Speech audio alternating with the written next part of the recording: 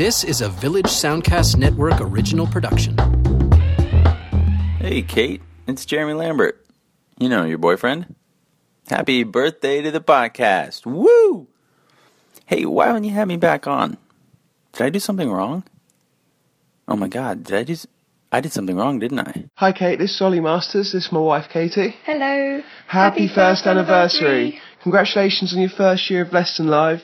Hope you have many more. I'm really looking forward to finally meeting you at Thought Bubble.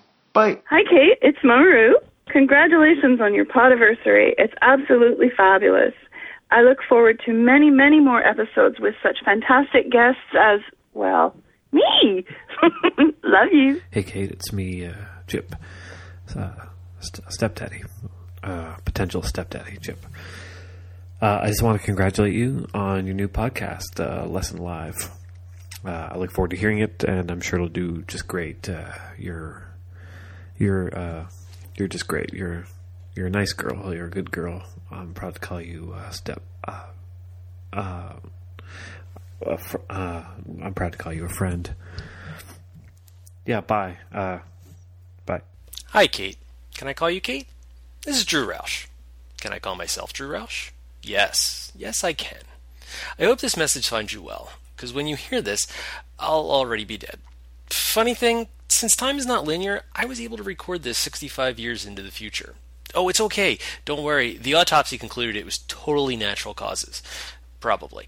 Anyhow, right. So, happy 1-year anniversary. Just imagine my bony ethereal arms giving you a big spooky hug from beyond the staticky veil. Thanks for making this thing.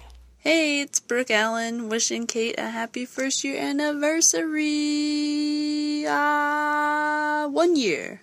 A whole year, Kate, you did it. Hi, Kate. This is Sam Maggs, and as you know, I'm like your biggest fan in the entire world, so I just wanted to wish you a super happy first anniversary for Less Than Live, and I look forward to many, many more years of talking about comics and our moms together on the internet. You are the raddest. Hey, Kate. This is Cohen Edenfield.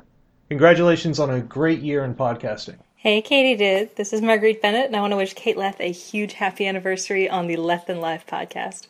You are fabulous, brilliant, and talented, and you have no idea how much it means that you've achieved what you have and how much it means to your friends and fans. I am honored to know you, I love you, and I can't wait to see your cutie face at the next show. So until then, I will settle for your cutie voice. Love you, baby. Happy anniversary. Happy birthday, Less Than Live. You are 1 year old.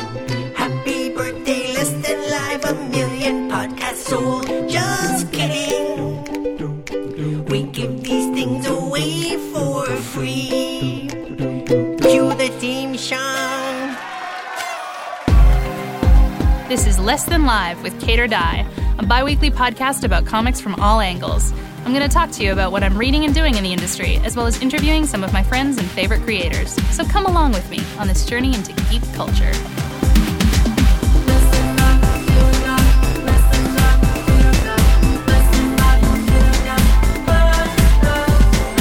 On today's show, it's a birthday bash! Less Than Live celebrates a full year of getting our theme song horribly stuck in your head. Plus, we talk to death metal wonderkin Becky Cloonan on her actual birthday. I shit you not. Let's do it! Well, hi everybody. Welcome back. Like the intro says, it is our birthday show. Less Than Live has been airing for 1 full year, 21 episodes deep now, and if you count the fact that we were supposed to be doing these every 2 weeks, the math might be a little bit off, but whatever, we did our best. And we're here, and it's very exciting. So yeah, June to June, here just episodes on episodes, and we are continuing on the tradition and having a blast doing it, and hope that you have all been having a blast coming along with us, and that we've all grown as people and as friends. Personally, it's been a while since our last episode, and I was at Special Edition in New York, which ended up being a really, really awesome time, a really great show, met a lot of really cool people, and yeah, despite the fact that I was stuck in a corner by the bathroom in what was possibly logistically the worst place in the entire building. Love Special Edition and everyone involved, but it was a bad spot. But despite that and not having a banner, my table was still crazy packed all weekend, and I sold out of almost everything that I brought. So you, the audience, and the wonderful people of this world, and especially of New York and Manhattan, thanks. You're great. I couldn't be happier. It was an awesome time. Had a great hotel. Got to see a ton of really, really good friends. And just so good. I'm doing so few conventions this year because of this whole trying to move to the States thing. That it was really awesome. Like every show just feels like such a gamble where it's like, oh, I'm not going to do another one for 2 months. I hope it's really good. And it was. And it was awesome. So thank you to everybody who came out and to the awesome people that I met. I had dinner with the crew from Panels, which is a really great comics website that I got to meet, all the people working there. A lot of ladies, so I'm always all about that. And they were awesome, and we had drinks, and it's a really good time. So you should check out panels.net. They're very cool, really good people, and a lot of fun. If you're into things like Comics Alliance and the Mary Sue, which I am, websites that aren't like horrible and hateful. So that was really great. The whole show was great. Got to do karaoke and see Scott Snyder sing Dolly Parton. So there's not really much in this world that can top that in terms of things that make me happy. In terms of my own stuff and what I'm doing, Ink for Beginners is still out. You can still get that through Retrofit. That's my comic about tattoos and getting tattooed. Advice as well as horror stories and things to make you laugh. Cringe laugh? That thing? Cry? Whatever. The feeling that you get when you watch Broad City. Hopefully the book does that to you a couple times. So, yes, you can still get that through Comixology or through Retrofit, and it's great. Edward Scissorhands is coming to its conclusion. The penultimate issue is out. Penultimate being one of my favorite words in the English language. And that one is, it's a spookum. The whole thing is it's a real scary little tale. And Drew and Ricky doing the colors have just been killing it. It looks so good. It is such a beautiful comic, and the first collection is out. You can get that anywhere that has taste. It's called Parts Unknown, and it collects the first 5 issues as well as a whole bunch of stuff in the back, process and interviews and all of the letters that people wrote in to the issues, which don't always get put into collections, but we loved them so much that we put them in there because teen goths are the greatest thing in the world. Former, current, potential, all of them. Love it. Bravest Warriors is also almost finished. There are a couple more issues to come out. We're ending on number 36. And then we done for a while. We might do some miniseries or graphic novels. We don't know. We don't know what's going to happen. The whole world is in turmoil and nothing is certain. But it might come together, and hopefully we get to do more because more Plum and Peach are all that I want in my life. We're going out with a bang. Ian and I are doing some real crazy shit on that comic, and don't tell your kids reading it that I used the shit word, but you can enjoy it. It's going to be a lot of fun. And then moving on to other things for a while. Power Up is coming out July 22nd, so at the time of listening to this, it's less than a month away. If you haven't pre-ordered it from your comic book shop, the final order cutoff has passed, but you can still ask because that would be nice. I should sell that harder. You should do it, or your feet will burn off, and you will not have feet. So do that. It would be really nice. And that comes out on July 22nd. It's the first of a 6-part series, unless they decide that they like us a lot and decide to give us more, which would be really cool. But nobody knows. There's definitely 6. It's a really awesome story about a group of strangers who are brought together when they get supernatural powers that none of them know how to use or deal with. And it is a lot about coming of age when you have already come of age, or coming into your own, I suppose, when you have settled. There's a magical goldfish that turns into a whale. There's a lot of magic. There's magic. I don't want to spoil anything for you. There's articles on the internet. Check it out. There's some really great covers that people have done for the first issue. Lucy Knisley, who's one of my favorite people, one of my mom's favorite people, which is even more important, and Ian McGinty, the artist on Bravest Warriors. So it's a nice little family experience. And if you come out to Third Eye Comics in Annapolis, Maryland on July 11th from 11 until 2, very specific window, make it happen. I will be there alongside what I believe to be my boyfriend's entire family because they live there. And I haven't met them yet. And everyone pray for me that they think I'm nice and etc. But if you come out to that, they're doing a Not at Comic Con sale at Third Eye on July 11th. That's going to be going all day. I'm going to be there from 11 until 2 unless we're having a really good time, and then I'll stick around for a bit. Who knows? These things are permeable. That's not really the word that I meant. That's when, like a cell, you can travel through it. Mutable. I don't know. They change. I'm a writer. So if you want to come out to that, July 11th, 11 to 2, I will be there. They are having a sale all day long for people since it's coast to coast. If you're on the East Coast, you're probably not at San Diego Comic-Con. It is the same day as San Diego Comic-Con, which I won't be at, obviously, because I will be in Annapolis, Maryland. Boy, we're walking in circles. But you should come, and you can... The point I'm trying to make at the end of all of this is that you can get Power Up #1 2 weeks before it's on stands anywhere else. So that's July 11th. The book comes out July 22nd. So I guess 11 days. It's almost 2 full weeks. Before it hits shelves, you can come and get a special variant cover by, I believe, Stephanie Gonzaga. If I wasn't supposed to tell you that, I didn't. But you should come, and we're going to have it. I will sign it. I will sign anything you own. Your child, your arm, your copy of Sex Criminals, preferably. I will do that, and we'll all have a grand old time. So you should come out, because I hear amazing things about Third Eye Comics. Everyone just talks up how great it is constantly, and I am very, very excited to visit it. Finally caught up on some comics in between all of this insane work that I'm trying to make happen, so let's get to that. What is Kate reading?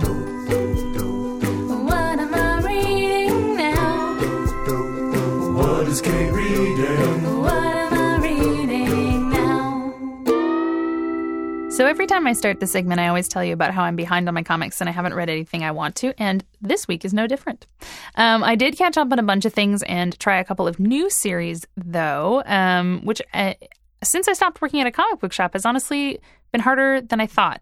When I talk to Becky Cloonan later in the show, we talk a little bit about, the importance of keeping up with what's coming out and actually going to a comic book store. But it has been a little bit harder. And so, I've been trying and also keeping up on what my friends are reading and dug into a couple of new things. One of my favorite things that came out last week was Black Canary #1. And I got a preview of this a while ago, the benefits of being friends with Brendan Fletcher, but was super, super, super excited to read it. I've been a fan of Annie Wu's art, and she's the regular artist on the series. Been a fan of her art for years, and I got to be on a panel with her at Special Edition, and just babbled like an idiot about how great I think she is. She did the Kate Bishop sections of the Hawkeye series Matt Fraction and David Aja were doing, and I, fell even more in love with her than I was with her illustrations, which I just had seen from when she was in school. So I'd been following her for a couple of years. So Black Canary takes the Dinah we sort of get to know in the Batgirl series and gives her her own world, her own bad guys, her own crew. And from the first issue that we see, she's just a super awesome badass front woman of a band. Her band seems really cool, really diverse, really interesting cast of characters. We don't know too much about them from the first issue, but it's really great. The entire issue is almost like black and hot pink. So it was appealing to my sensibilities in so many ways. There's so much eyeliner and so many boots. So it ticks off all the happy little boxes in my head of things that I love. So Black Canary #1, really awesome. You don't really need to know anything that's going on in the DC world to pick it up, which is always a huge incentive for me. So Brendan Fletcher writing it, Andy Wu drawing it, Lee Lowridge and Steve Wands working on that one. So good. Such a sweet, fun, badass comic about a lady singing in a band and kicking ass. And I don't know. I'm sold. Also checked out after the recommendation from Declan Shalvey on our last episode, The Mantle #1, which is Ed Brisson, Brian Lovell, and Jordan Boyd, and really enjoyed it. Haven't checked out issue 2 yet, although I think it just came out. And that one's, it's kind of about a group of superheroes, and there's a character called the Mantle, and it's not even a character, it's more like an essence that inhabits the body of different people, and then when they are killed, moves on to someone else. So the other superheroes on the team have to go track that person down and keep him or her protected. And don't want to spoil anything, but some crazy shit happens in the first issue. And I applaud the bravery of the team for, for what happened and how crazy it was. Just very cool. Just a really interesting concept. And, I don't read a lot of superhero comics, but it's pretty neat. And it's neat to see a superhero comic that's not Marvel or DC that has a really cool concept. So definitely check that out. Also, finally got around to, and so many of you and so many of my friends had recommended to me, Giant Days, which is John Allison, Lisa Tremaine, Whitney Koger, and Jim Campbell. And that's a Boombox series. And everyone kept telling me, I don't understand why you're not reading this because it looks like something you would totally love, and it is. So I've only read the first issue. There's 4 out so far, but I'm absolutely loving it. Also really, really loving Whitney's colors. She actually colored one of my Adventure Time books, so it's a funny, the Boom world is small. But yeah, really, really cool series about a group of friends in what seems to be first year of college. And there's a lot of drama going on. It's just really fun. The way that John Allison, who has done webcomics for years and years and years, and is sort of an old pro that way. The way he deals with panels and exposition and stuff like that is a lot of fun. And Lisa's art, just fantastic, just so expressive and really fun, and very. Reminds you of animation a lot to read it. So really cool to see that kind of a style, but with characters who are a little bit older. I love reading comics about, early 20s people. Wonder why. So yeah, definitely check out Giant Days. Was going to be a 6th issue. I think it just got extended. So we're going to be seeing it for a while. And yeah, just a lot of fun. It's nice, light reading, especially if you're picking up a lot of sad or disturbing stuff like the latest issue of Saga or The Wicked and the Divine, which I can't handle. I just can't handle either of them. I don't even want to talk about it. They're horrible. No, they're great. They're super great. I started reading the newest run of Catwoman because I befriended Genevieve Valentine, who is the writer on the series, and thought, hey, well, we're friends. I'm going to read your comic. Don't fully understand what's happening so far. So her run starts the same time that Batgirls did on issue 35. So that's when the whole team changed over. And I hadn't been reading Catwoman up until number 35, so I know there's some stuff I'm missing out on, but it was also kind of a relaunch, a revamp. And as far as I can tell, Selina Kyle is a crime boss now, and is sort of struggling with Catwoman being at the back of her mind. And it's a lot more to do. It's a lot more of the kind of the Wire sort of thing of crime families and the underbelly of Gotham. Not as much superhero stuff so far, but very interesting, and I really like the art. So that's Genevieve Valentine, Gary Brown, Lee Lowridge, and then the lettering in that is Sal Cipriano and Taylor Esposito. And Taylor worked with me on Fresh Romance, which is very cool. So yeah, Catwoman, interesting. I don't know. Got especially intrigued by one of the covers that Kevin Wada did. I love that Selina Kyle looks real slick in a suit all the time. Just got short hair, and I read it because she looks sort of hot. I don't know. It's I gotta be me. Also, we talk about it a bunch later in the interview, but Gotham Academy number 7 just came out. It's Becky Cloonan and Brendan Fletcher writing it, but Helen Chen did the art on this sort of standalone issue about Maps, and that's the character, not the noun. So Maps is really awesome, and the issue has a lot of references to the Raven, and I'm a sucker for Edgar Allan Poe. Anytime. I'm goth. So it's fun and really, really cool issue. So yeah, you should definitely check it out. And you should be reading Gotham Academy because it's so great. In terms of new things, I was scrolling through my Comixology thing of comics to read, and got really intrigued by the cover for The Fiction, number 1. And I think Tula Lotay might have done a variant for that. But the main cover was a really interesting look. And so I looked up some reviews, and a lot of people were saying, oh, it's kind of like The Unwritten. It's got a little bit of that vibe to it. And so I checked it out and read the first issue, and I'm really interested. The art is very cool. It's David Rubin. And I'm curious to see where it's going to go. It's kind of, to describe it, because I haven't seen a lot of people talking about it. is that a group of friends when they were younger basically got sucked into a book and lived in this imaginary world, very Narnia-esque in that way. And one of them disappears. And so many, many years later, when they're all as adults, this book shows up again. The fiction shows up in the home of one of the characters, and he gets sucked back into it. And so the two remaining characters who were not sucked into the book, the girl, the girl of the group, decides that she's going to go and go back into the book and get her friends back. And, the one guy left who hasn't been taken into the book is very reticent and not sure about participating, and insists that everything that happened in the book when they were children was imaginary and that it didn't really happen. And I like that. I really like the juxtaposition of fiction, fantasy, and the real world and real world responsibilities. So gonna see where it goes, but very cool and definitely worth checking out. And yeah, again, if you were into the unwritten, if that kind of a thing. And again, someone also mentioned that, if you like Lock and Key, and it's so weird because the writing's not similar and the art's not similar, but I definitely get that. It's just a feeling that's kind of similar. So yeah, fiction number 1, really good.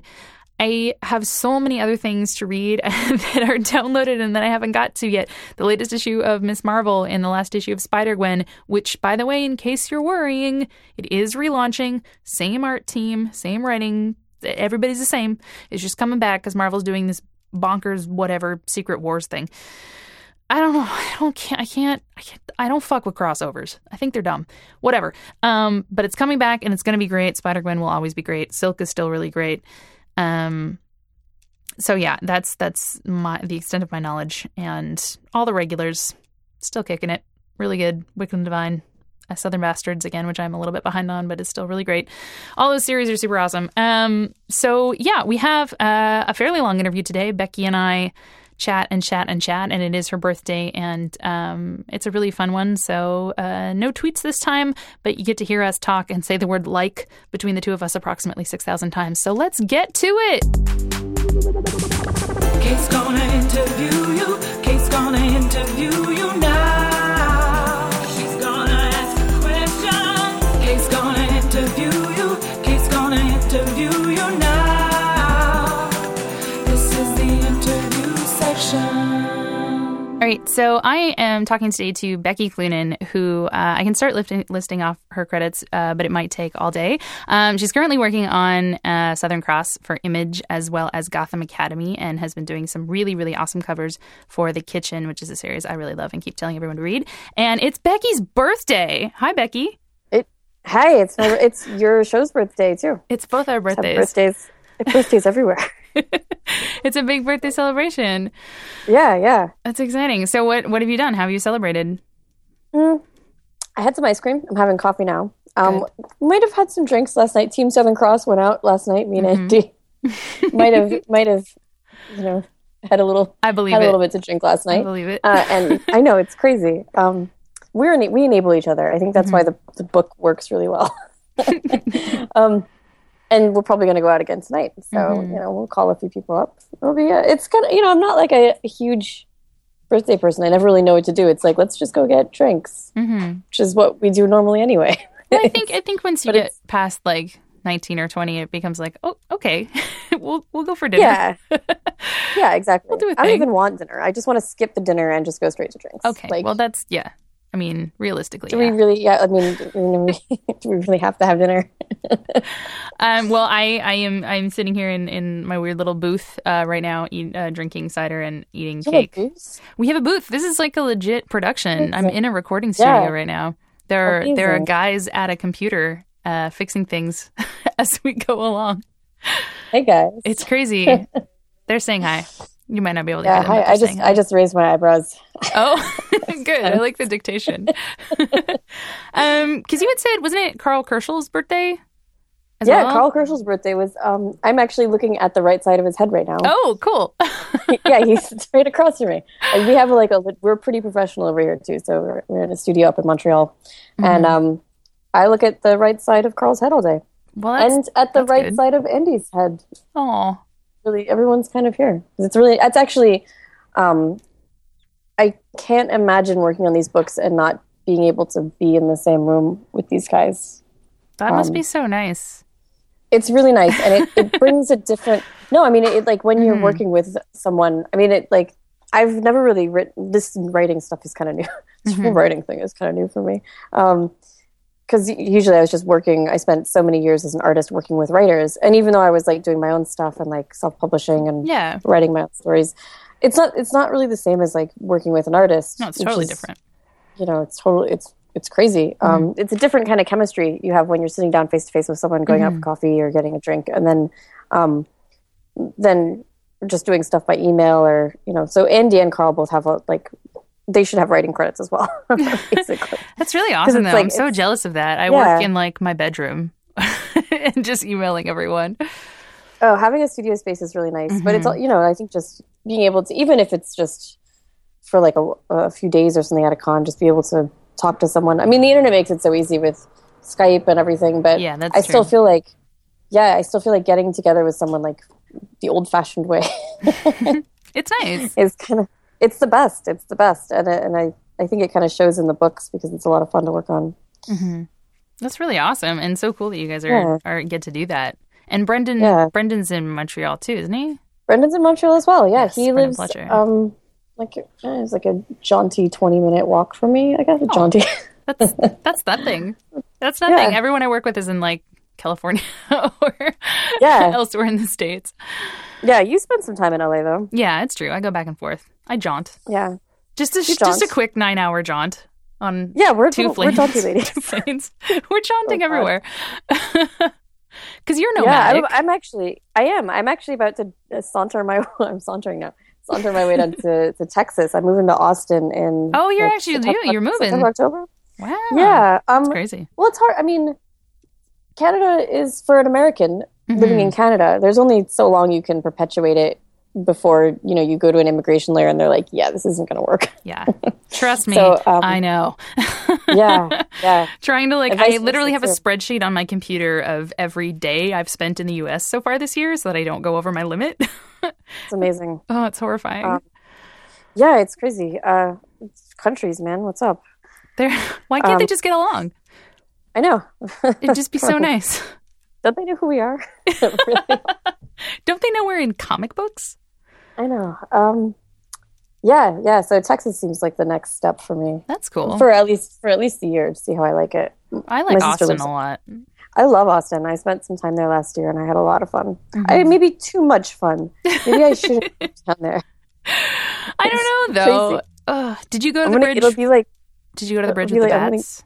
No, I didn't. Not yet. I think you had mentioned that to me. Actually, I haven't done it yet. I'm very insistent because I've never seen it. Yeah, there's some cool caves out there too that I want to check out. I'm gonna get into my spelunking years when I go to Austin.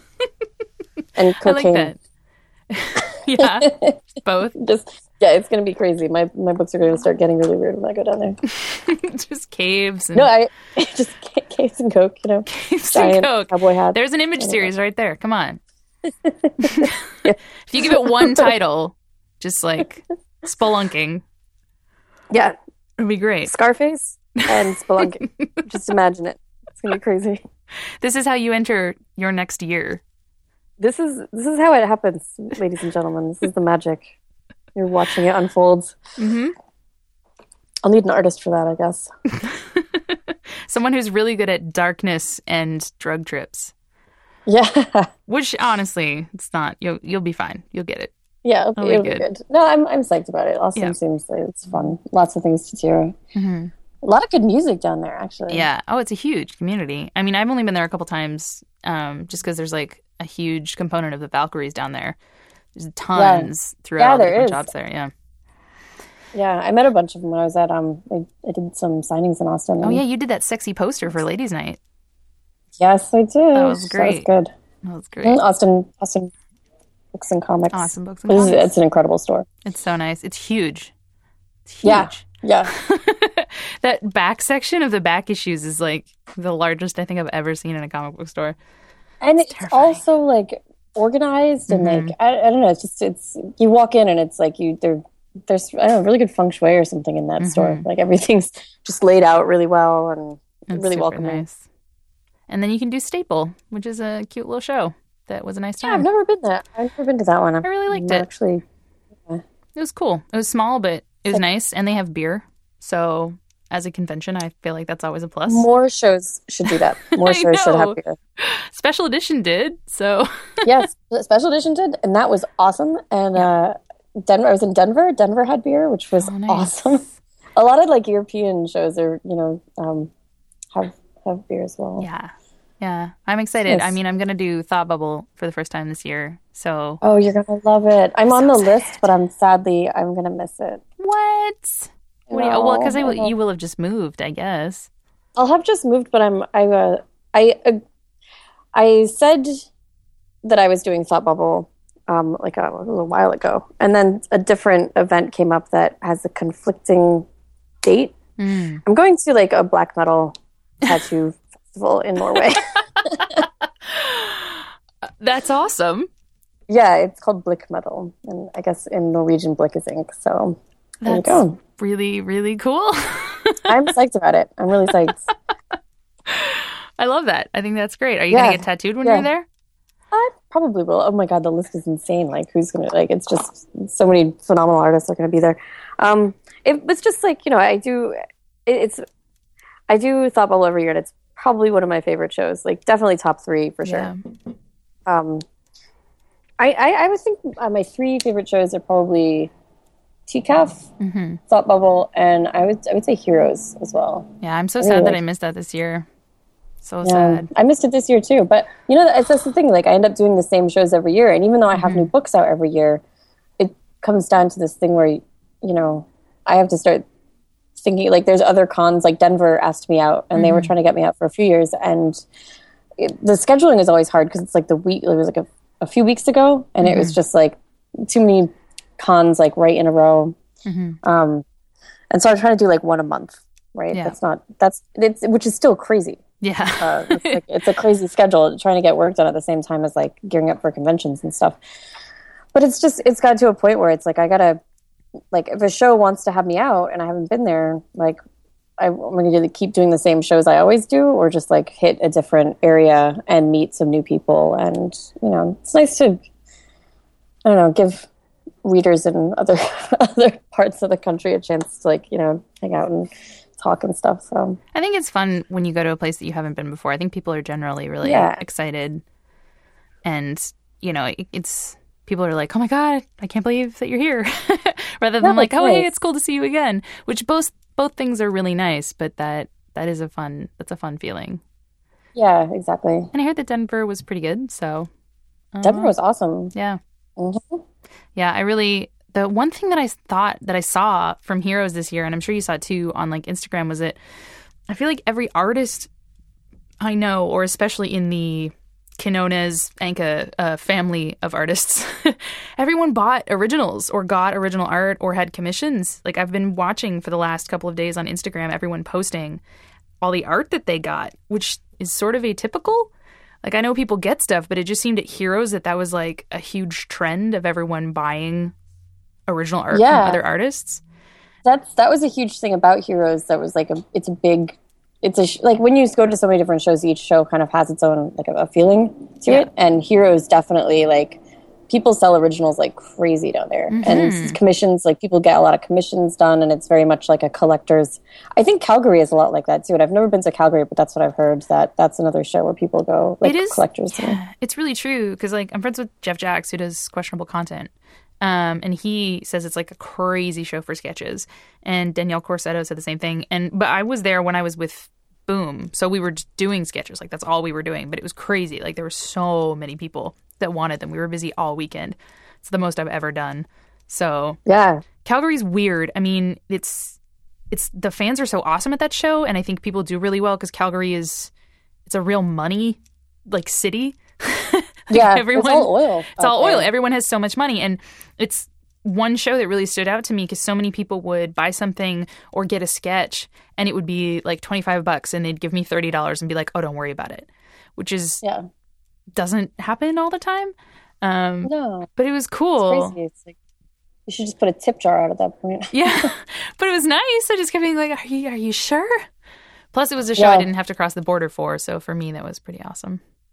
Yeah, because they're not. Most of them are in the States.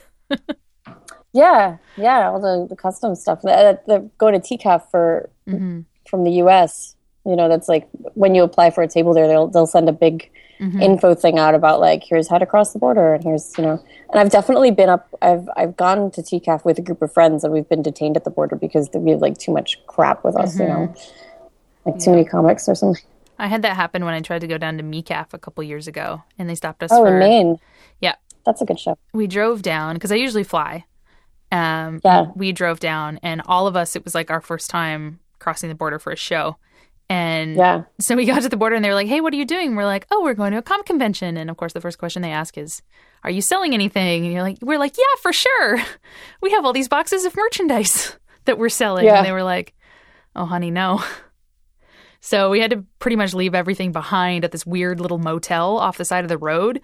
That was just so creepy. We were 100% sure we were going to come back, and they'd be like, the motel hasn't been here for 40 years. It's like Silent Hill. You just get there, and it's like we just come back, and the town is charred. But yeah, so we had to drop all of our stuff and go through. So all we could do is like sign stuff and do sketches at the show. But yeah, it's going through the border, man. It's a time. Yeah. It's crazy. Yeah, you learn how to talk. I mean, it's weird. Sometimes when you say the word comic convention, or you make comics, when I'm crossing the border, and it's almost like a magic word. Like, I feel like some people who are into it, they'll start talking. Like, one guy I met going to the UK, he was like, I met Todd McFarlane once, and he's like, I had an issue of Spawn on me, and he signed it for me. And I was like, that's great, man. Like, awesome. Proud of you. And, a lot of, because I've worked on Batman, that's like the magic word, right? Like you say, what do you work on? Well, I've worked on Batman. And then if I say Gotham Academy, because of the Gotham TV show, people, it's like, it's recognition. And so people will either not want to deal with you because they're like, oh, comic books. Like, okay, that's fine. Like, whatever. Or like completely just dismissive of it. Yeah.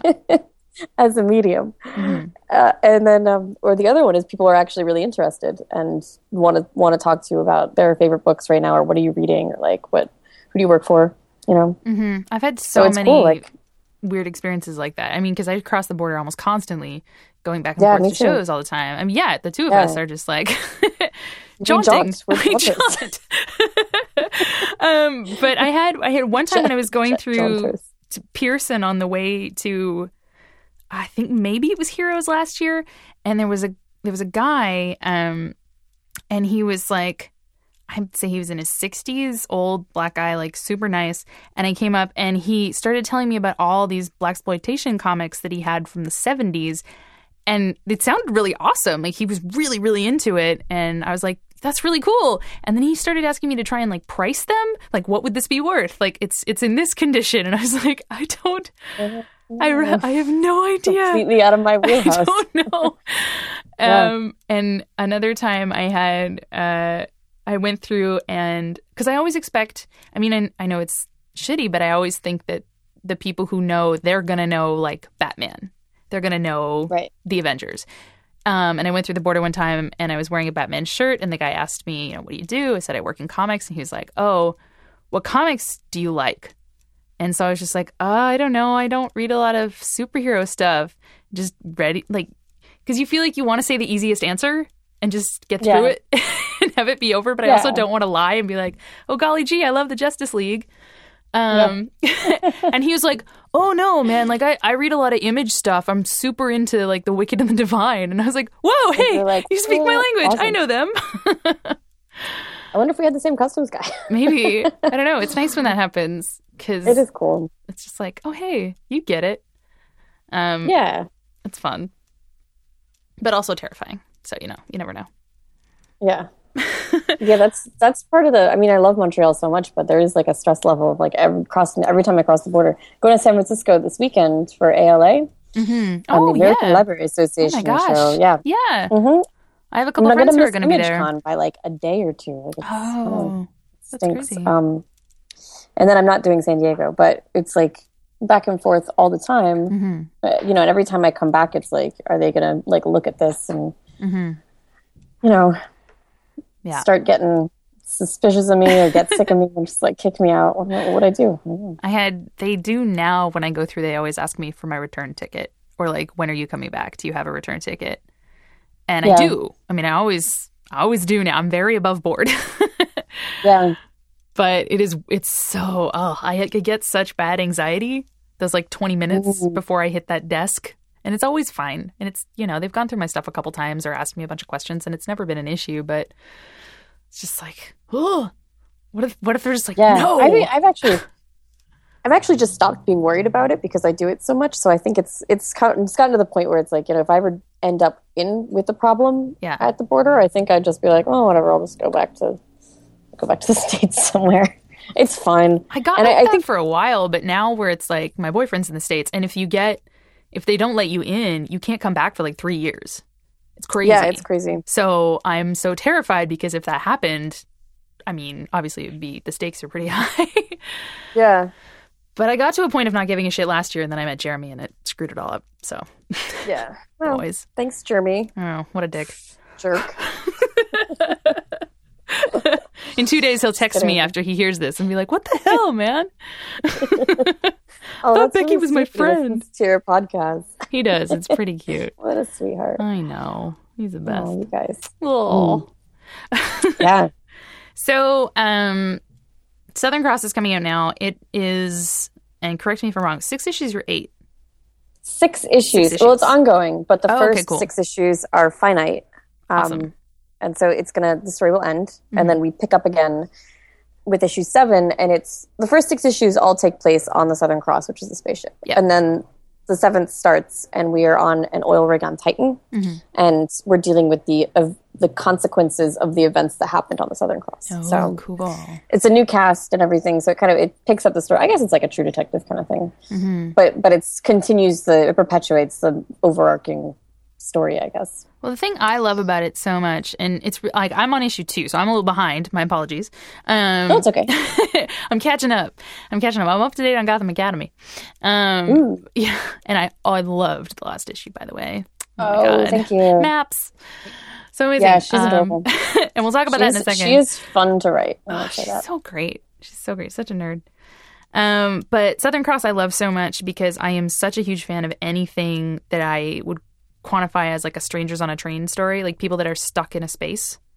I love that. Like just anything, like on an island, on a train, in a car. Like I love it's the whole like Agatha Christie, like the Poirot. Exactly. That's what it made me think of, which I thought was so funny. Yeah, that's my biggest inspiration for this story was Poirot. That's awesome. I'm glad because that's what I thought. Murder on the Orient Express. Yes, or like Death on that's the what Nile. I mean. Everyone's a suspect. What's going on?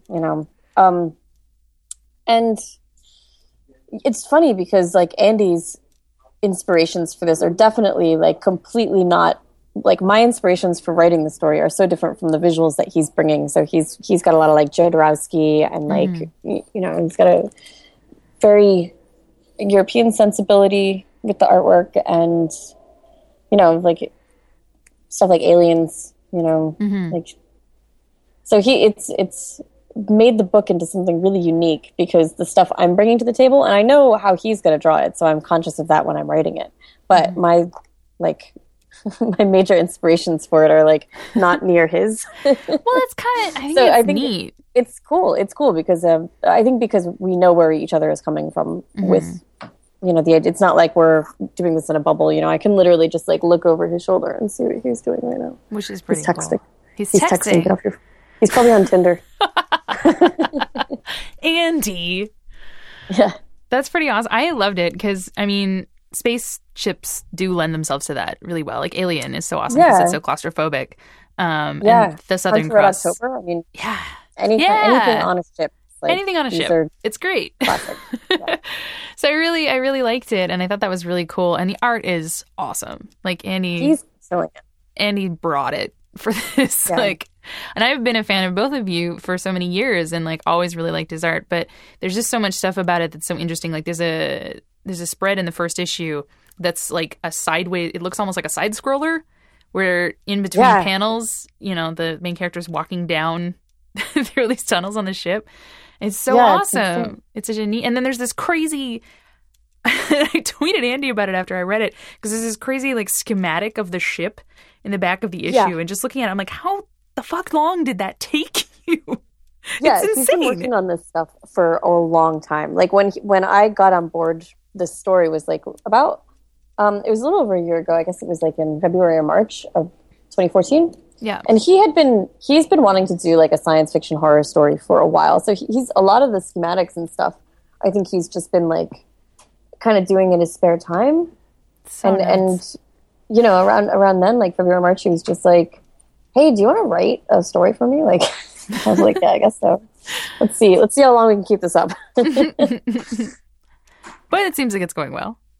It is. And that's part of the reason why the first 6 issues are like a finite story, is because we didn't know if we'd be able to get along for more than 6 issues. I feel like 6 issues is that's a long time, but it's, well, it ends up being like a year because you start writing it so much in advance of when it starts being drawn, and then there's the editing, exactly. and you think 6 issues is only going to be 6 months, but that's just not. No, it's not the reality at all.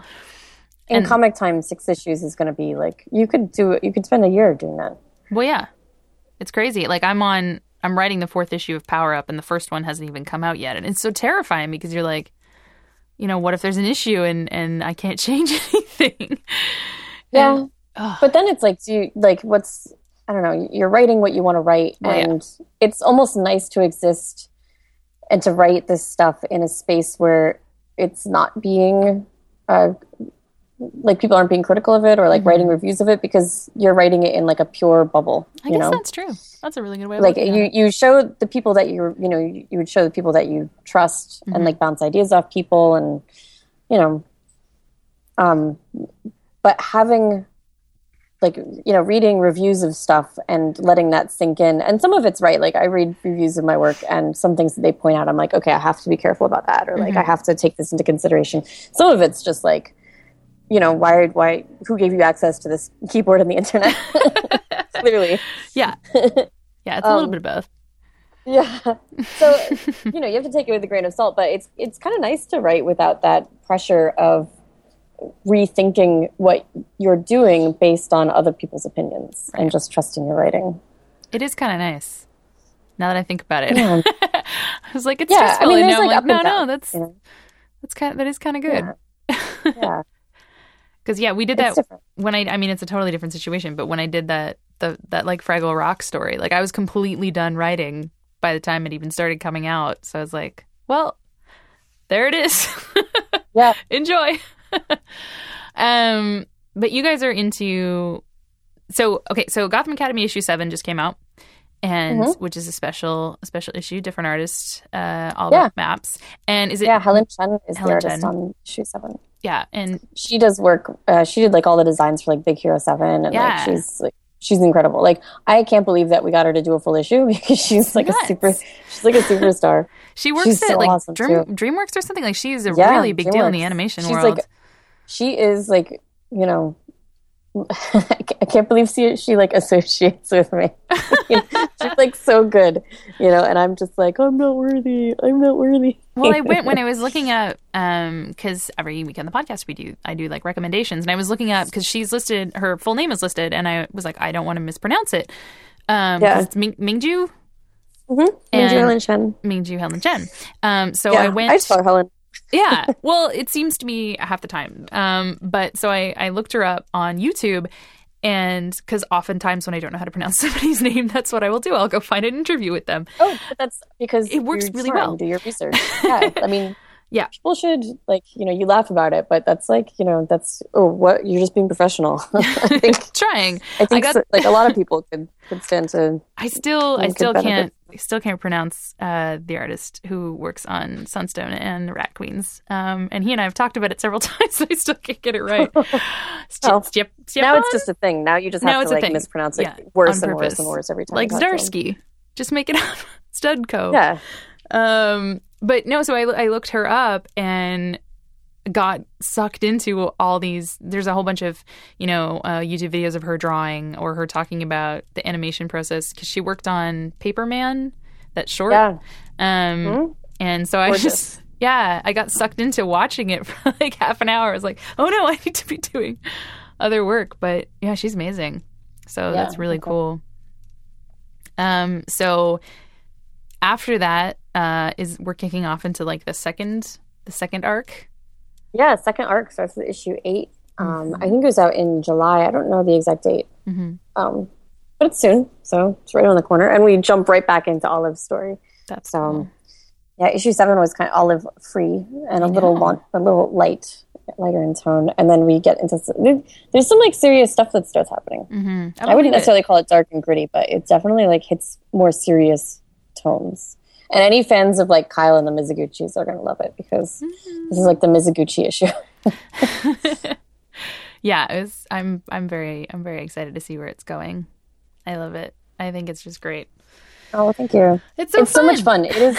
It really is. And the process of it is so organic from like the first day that we were talking about it. Because I pitched it to Mark Doyle as like, oh, it was Gotham Academy. He's like, what's that? And I was like, well, funny you should mention it. Funny you should ask. It was just like, it's Hogwarts and Gotham. And that's, that's the exact pitch. And he's like, do it. We're on board. Is it that easy? And it was that easy, It actually was. And of course there was, they had to, because it was all new characters and all new, I mean, a lot of the teachers are old villains and stuff that were kind of pulling from different parts of Batman lore. But all the other characters are new. So I think it took a little while to get approved just because there was so much new stuff that they had to look at and take into consideration. And I think it was their first like real YA title. Yeah. It's nice to see them doing it because when this came out after I stopped working at the comic book store, and I remember that being a really big thing. And it still is, with DC Comics, where kids who are between like 12 and 17 or 15, I guess, come in and they're like, I want to read Batman. I'm like, yo, you can't. It will terrify you. Yeah. And you will cry. So it's kind of nice. That is like the defining moment of some people's lives. Like, when was the first time that you read like Dark Knight Returns or something? Everyone, like, you probably read these things when you're way too young, and it's that like defining moment. It's like it's like listening to an album that you don't think you're supposed to be listening to because you get in trouble or like. It's true. I met like a 13-year-old girl at a signing who told me she really loved Saga. It's just like, but at the same time, I was like, oh yeah, no, I totally would have read Saga when I was 13. Like, right? Absolutely. And you would like hide it from your parents. Yeah. And it would be, it's like this life-changing, like altering, thing that it's like, oh my God. You just consume it. And it like defines who you are for that. Because you're just like a sponge at that age. That dragon is sucking its own dick. Amazing. Dragons could do that. Yeah. I read like Clan of the Cave Bear when I was like 12 or something. Oh, man. And like my friends and I were passing it back and forth in like science class and like folding down pages with all like the dirty stuff in it. I think that was a ridiculous book. I read Black Hole when I was 14 or 15. And I mean, the characters are all teenage, but it's not really a teenage book. No. It's really disturbing. I mean, going back and looking at it years later, I was just like, I would never give this to a 14-year-old. Right? But these are books that 14-year-olds need to find on their own and read. And hide. Right, and hide. And there's nothing wrong with that. That's part of growing up. And the credit of an amazing librarian in my high school who snuck graphic novels into our library because like the school board wouldn't approve them.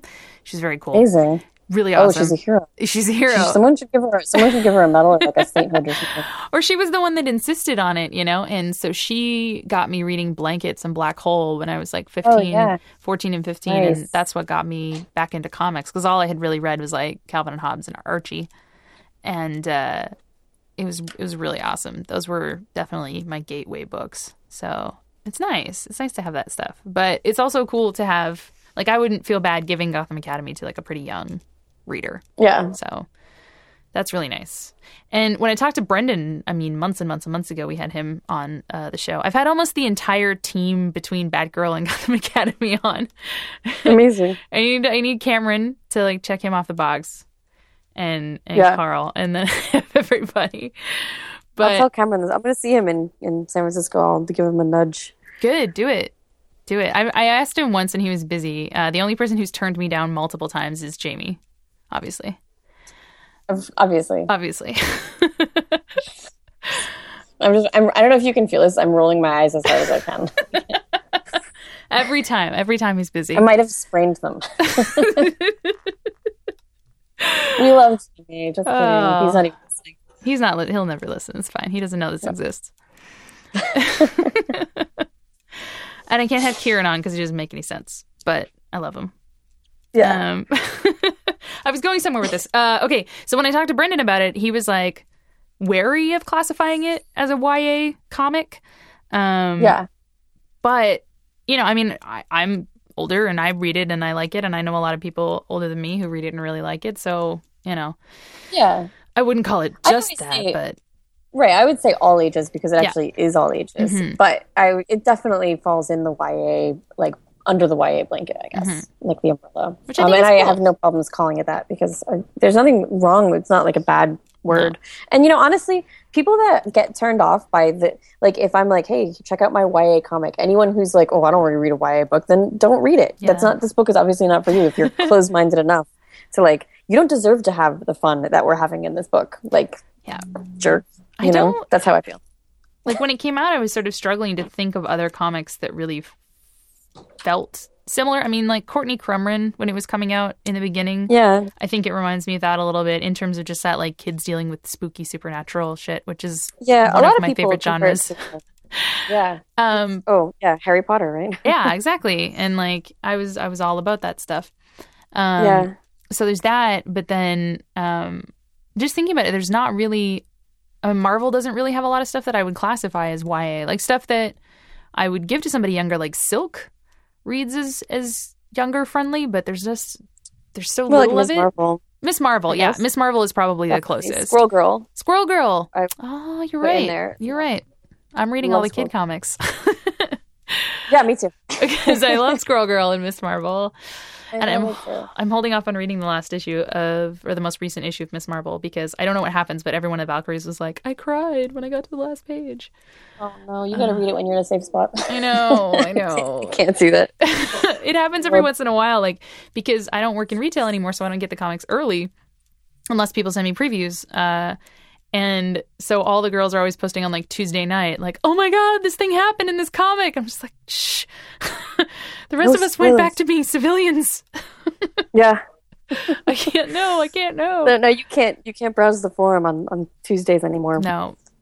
There was, after the day before the last issue of Wiccan and the Divine came out, it was quite an explosion of feelings and and sharing. I love that. I love that comics like can elicit emotional responses. It's really cool. Yeah. I think it's really nice. Yeah, it is. So Southern Cross. So that's gonna keep going. Gotham Academy is gonna keep going. Is there anything else on the horizon? Yeah, I'm actually doing a lot of. I'm illustrating a graphic novel for First Second right now, which is a thing, but it's slow going. Obviously, I have a lot of other stuff on my plate, but I'm chopping away at that. That's pretty cool. And a lot of people ask me why I'm not drawing anything right now. Well, I am drawing stuff, but it's just slow, and you have to wait for it. And I'm also doing a lot of illustration work in general. Like right now, I'm working on an album cover for a band that I've liked since I was 16 or 17 or something. Are they Norwegian black metal? They're not Norwegian. But they're incredible and they're super rad dudes. And I actually met them this year. I can't say who it is yet because, obviously it's fine. I don't know. I probably could, but it's okay. I don't want to get you in trouble. I want it to be a big surprise. It's just, but it's it's crazy because it's I never thought I'd be in that position to just and now I'm super nervous about drawing this thing for them. So I'm coloring it. I'll send it to you later. I'm coloring it right now. I want to know. I want to know in private. Yeah. It's weird because I was going, I don't know if I would say a slump, like a drawing slump. Mm-hmm. But I was definitely, I've been, writing a lot more and obviously it's kind of changed, the way you think about things and, you're just going through a different set of brain, your brain's thinking in a different way than you do when you're drawing. And now that I'm back to kind of illustrating and drawing a little bit more these days, it's I feel so good. I feel so good about drawing. It's nice. And I'm oh yeah, and I'm actually really excited about the stuff I'm drawing because I was doing a lot of covers for a little while and kitchen covers, which are so great. Thank you. They were so much fun, but it's really nice to get just out of comics and not, doing something totally different has kind of, I don't know, lit this spark again. So now I'm feeling all inspired and like really good. Where for a while I felt like I was kind of in a bit of a slump. Well, get on. And it's not like I wasn't happy with what I was doing, So I was doing a lot of cool stuff and with a lot of cool people, but like, once you kind of feel that the inspiration, you're just like, oh my God, like what was I like the last few months? I've just been kind of walking through, like going through the motions of it, and yeah, it's weird. But you're getting it back. I am, yeah, and I love it. I mean, it comes and goes. It goes in waves, and doing this for so long, you kind of have to learn how to recognize if you're in a slump. You just have to kind of get through, like draw through it. Like if you have writer's block or something, like what do you do? Like that's what people ask that all the time, and I don't have an answer for it because it's like the only thing you can do is just keep writing or take a few days off and just like I get that all the time too, and I've only been writing for a couple of years, but people are always like, what do you do when you feel like you can't write? I'm Stare like, at the wall. You remember that you have to pay the bills, so you have to hand in your script. So exactly. you write. I don't know. But a lot of the writing process is just like sitting thinking. Like I spend like a ridiculous amount of time not doing anything. Like I'll just stare at a wall or just like Brendan and I will go out to bounce ideas around about Gotham Academy, and we will sit down with coffee and just kind of stare. Yeah. Like not at each other, just like in like vacantly, and like 5-10 minutes go by and it's like, okay, what do you have? Like what I get the same way. It's that middle distance stare where you're like all the cogs are turning in your head, but you look like a crazy person. You just have to like that's part of the writing process, I think, and for a lot of people. And I didn't know that because, when I'm writing my own stuff, it comes out in the form of like thumbnailing. So I'll just thumbnail, and if something doesn't work, I just kind of reroute it, and it's a different process for me. But thinking, and it's short stories too. So I was only dealing with like 20 pages at a time, and that's it. But with Gotham Academy and with Southern Cross, these are like big arcs, you know? And you have to make sure that everything's in place, for the stuff before that you comes start. later. Right, exactly. Or else you'll get 3 issues in and you're like, holy shit, I fucked up. Like you end up painting yourself into a corner. So you have to have everything planned out. And so there's a lot of staring that happens. And for a while when I started writing, I was like, what?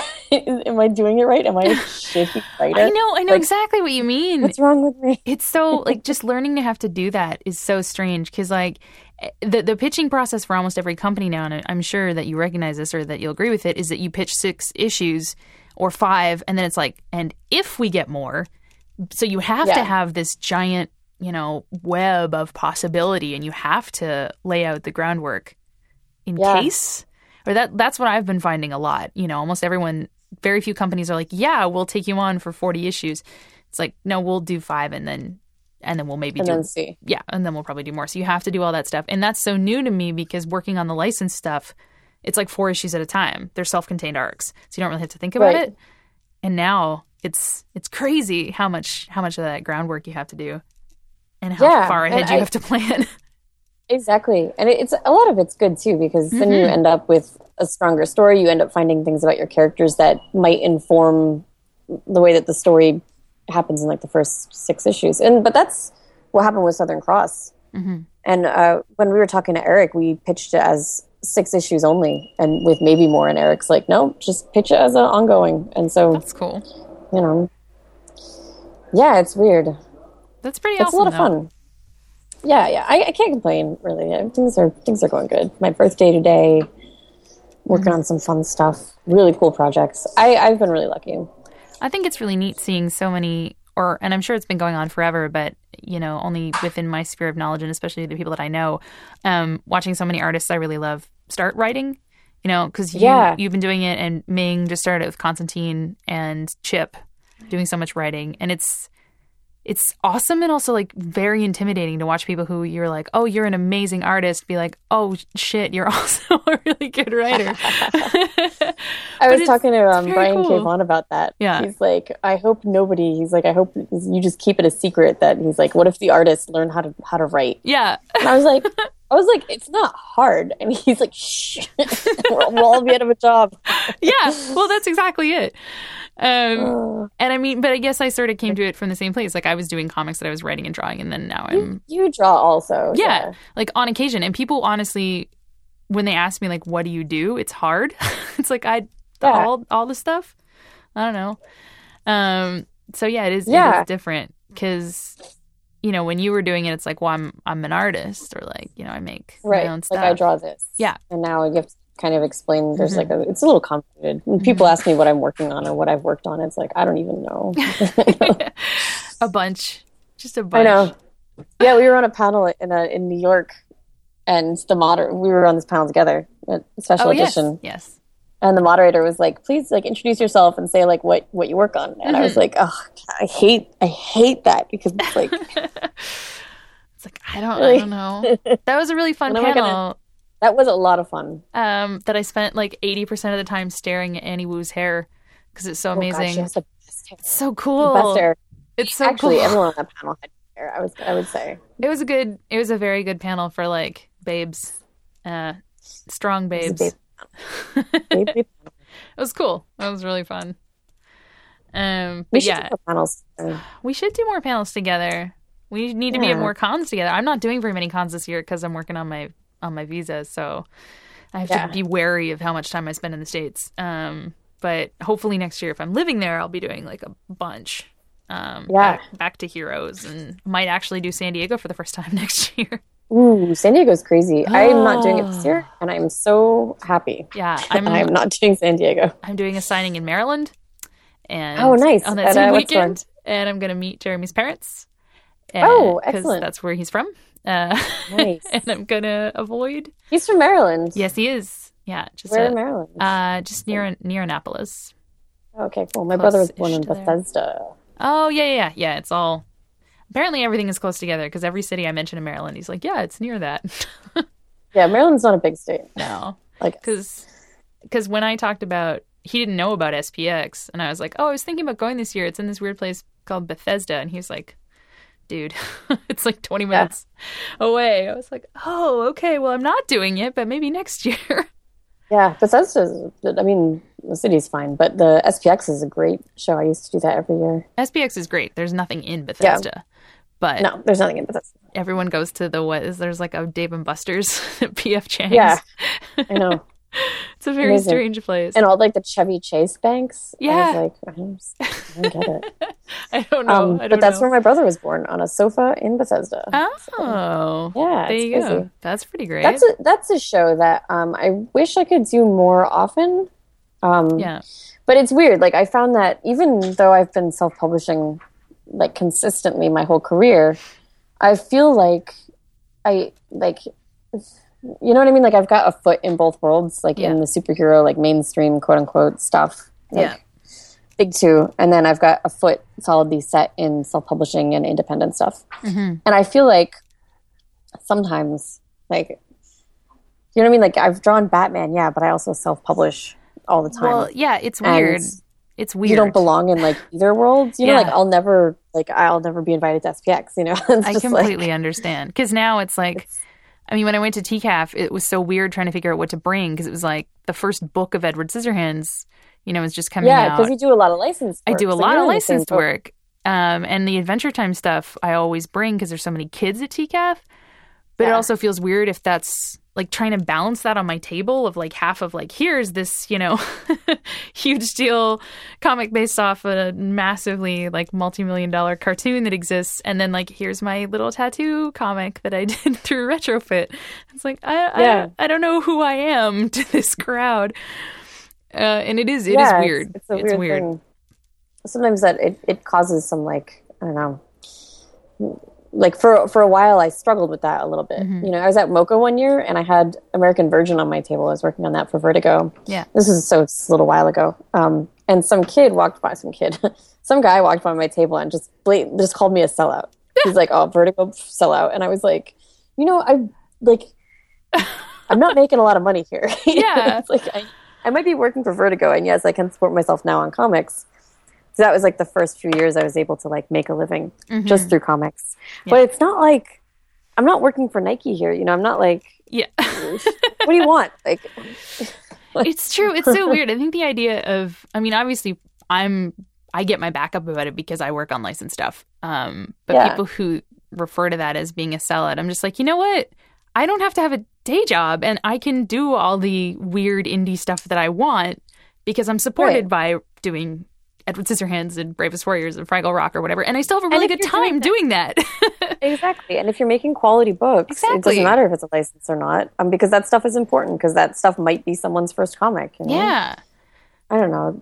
It's such a weird divide. And then anyway, you're talking about like mainstream books, right? Like, look at the numbers that Marvel and DC does, and then look at numbers that like Raina Telgemeier's Smile does, or like anything Kate Beaton puts out, or like you're talking like these are like New York Times bestsellers. Amulet, you know, did you see the other day Raina celebrated 3 years on the New York Times bestseller list for graphic novels? Amazing. Smile has been on the list for 3 years straight.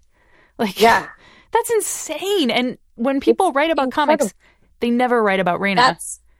That's what they should be writing about. It drives me crazy. People talk about mainstream comics. That's like, Kazi Kibushi, Faith Erin Hicks, like these are the people that are selling like crazy, that are always topping these lists. They're selling gangbusters. Yeah. And that should, when people talk about mainstream comics and then they're like, oh, like Batman. It's like, no, Batman's a mainstream property, but it's not a mainstream comic. Like if people, the people might go see the movies, but like 100,000 people every month buying the comic, that's not like, and then you got to think how many people are just buying doubles to collect it. Yeah.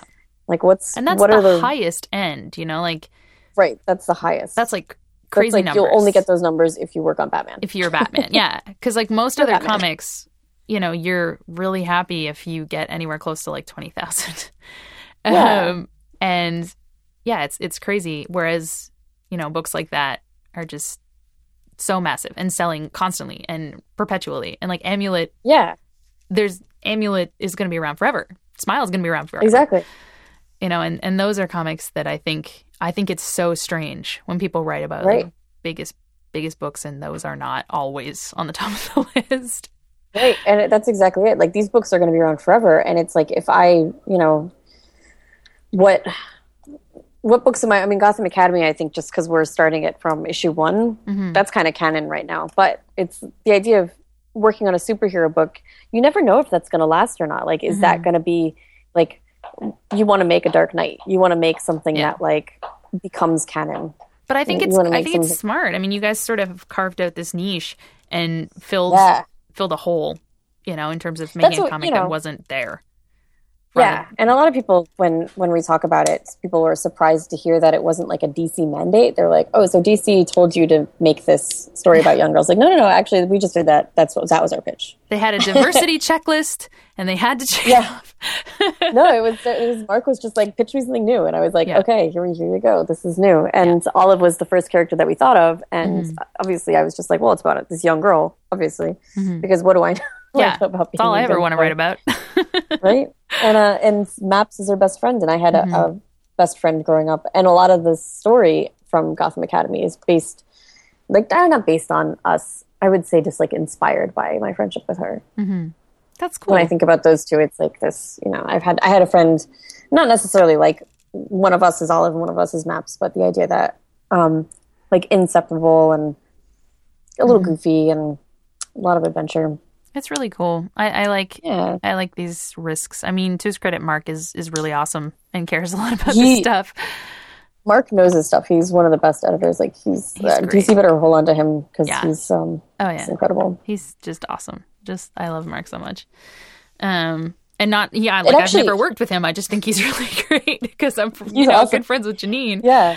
And I've worked with him at Vertigo, so I think that's why he called me up, just because we had worked together. But this originally started. I like to joke about Gotham Academy as being like a tennis comic pitch, because there was one year at San Diego, we were all sitting out back at the Hyatt, like in the stairs in the back, and drinking some beers, or like someone had a flask of something, and all of a sudden Mark mentioned to me, we were just talking, and he's like, "Yeah, I used to play tennis," and I was like, "What?"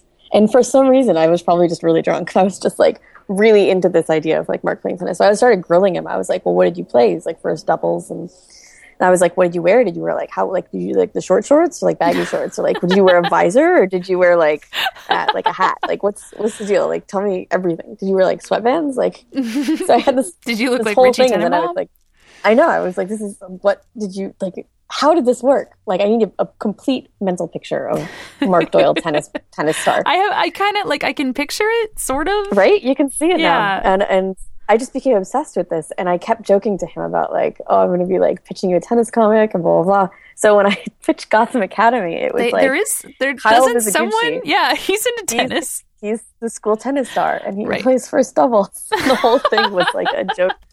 So we've actually like written in the there's a spoiler alert in the next season. You're going to see there's going to be a tennis tournament. Ooh. And this is all from going to a con, sitting on the back steps of the Hyatt, right, and talking to Mark Doyle about tennis.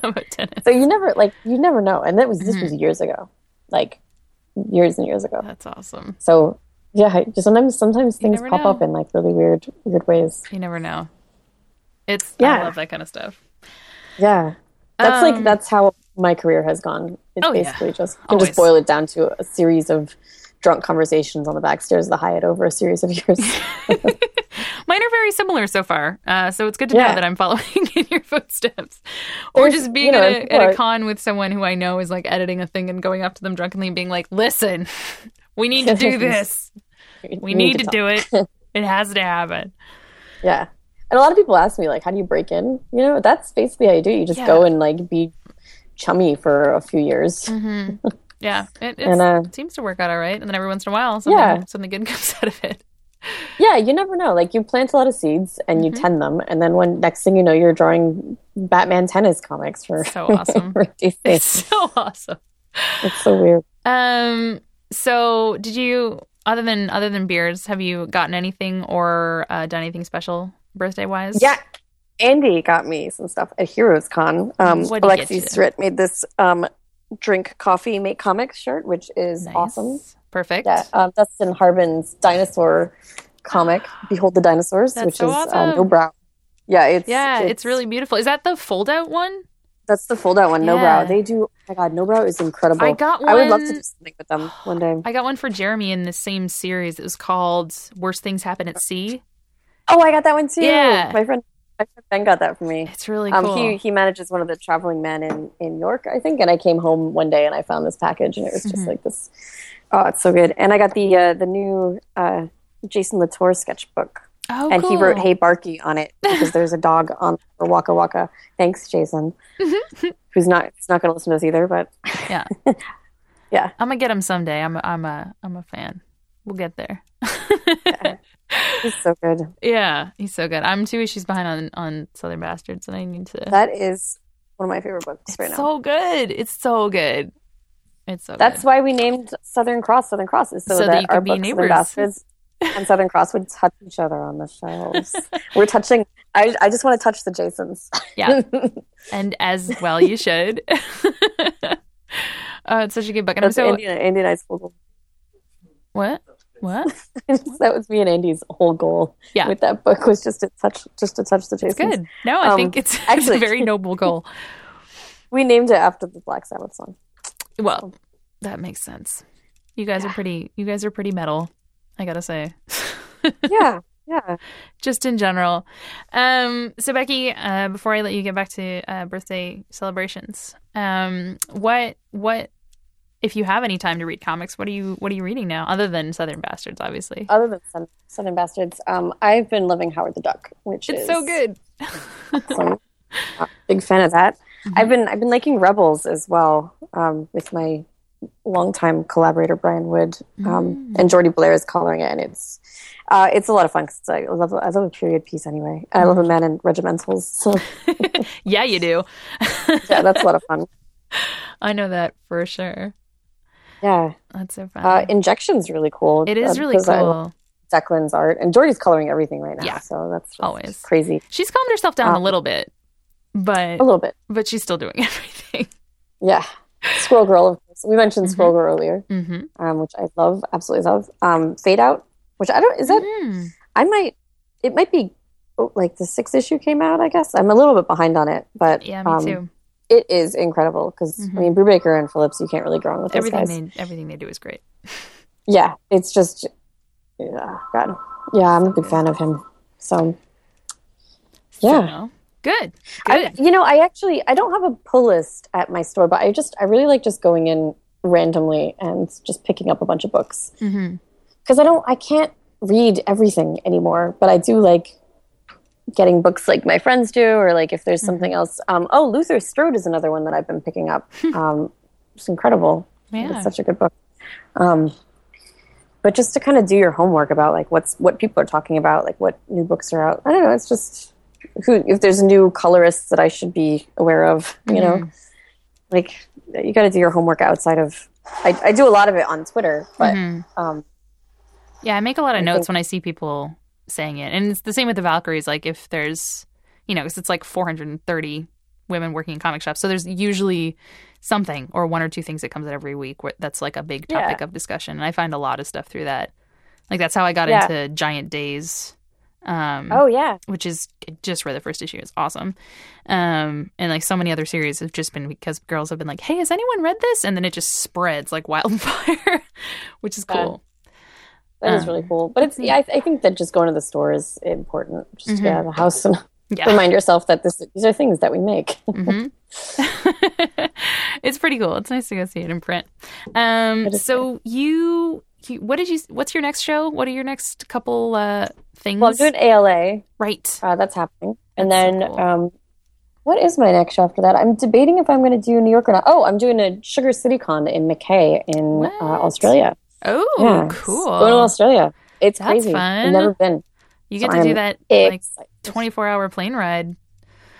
It's crazy. Yeah, that's fine. I'm going to need something for that. But that's really cool. I would love to do a show in Australia.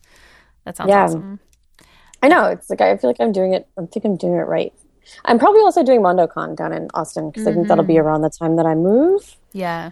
I did that last year and it was incredible. It was fun to follow that on Instagram because I live in the city that Jason Eisner is from, and he. Like I used to work at Starbucks with his girlfriend when I was 15. And so I was watching, like I've been following him on Instagram forever because I had a bunch of friends that were in Hobo with a Shotgun. And so that's hilarious. It was so small world. It was so weird because there was one night where I was up really late working on something and following both Andy and Jason and watching their Instagrams like collide as I was like, why are both of these people in a pinball arcade wearing Zubaz?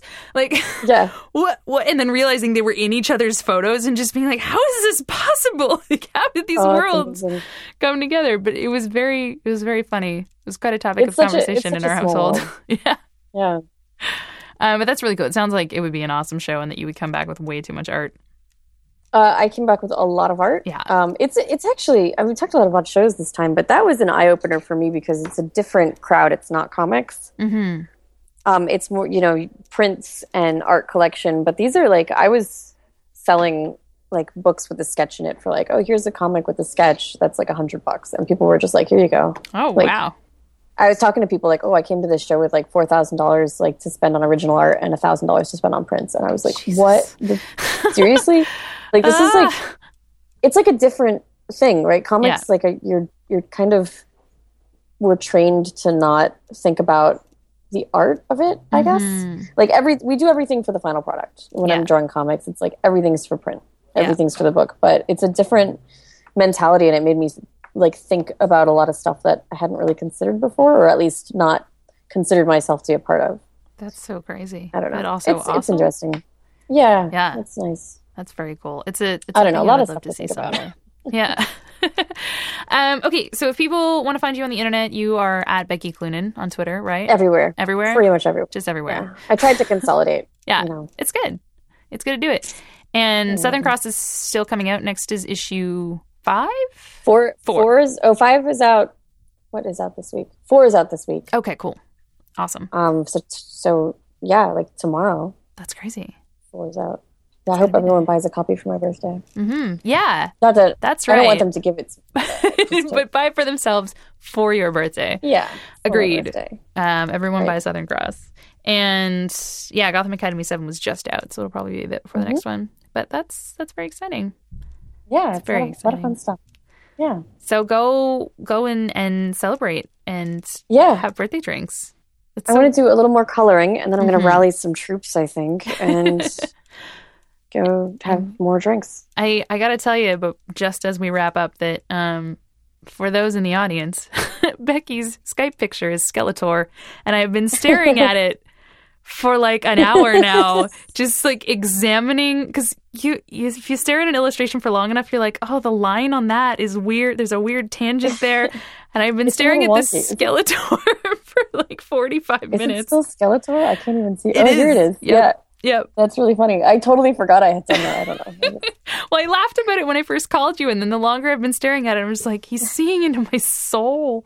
I feel like Skeletor and I've got really close over the last hour. I just want to be held in his giant muscly blue arms.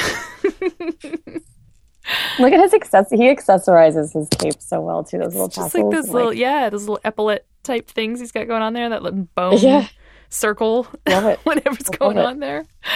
Okay. Well, thank you, Becky, and thank you. All right. Have a great birthday. Thank you for talking to me. Oh, thanks for talking to me. Okay. Bye. Okay. Bye. Happy birthday. Bye. I know that you want into the pages inside my heart. Well, that's our show. Thank you so much to Becky and to all of you for a year of comics and good times and listening to me babble. I hope you've enjoyed it as much as I have enjoyed babbling.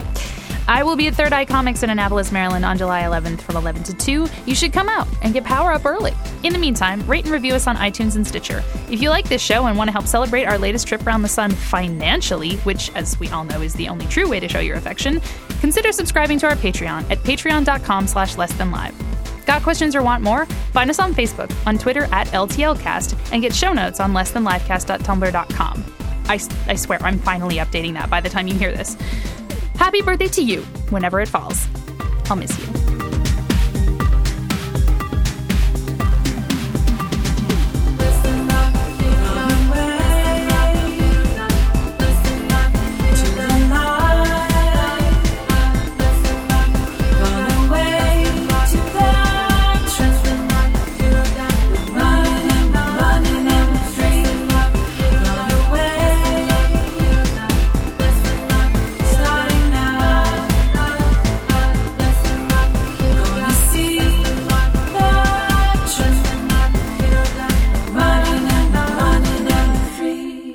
This was a Village Soundcast Network original production. It's my birthday. Hey, darling, it's Judas Coin. Happy 1-year anniversary to the podcast. No more Gotham, all right?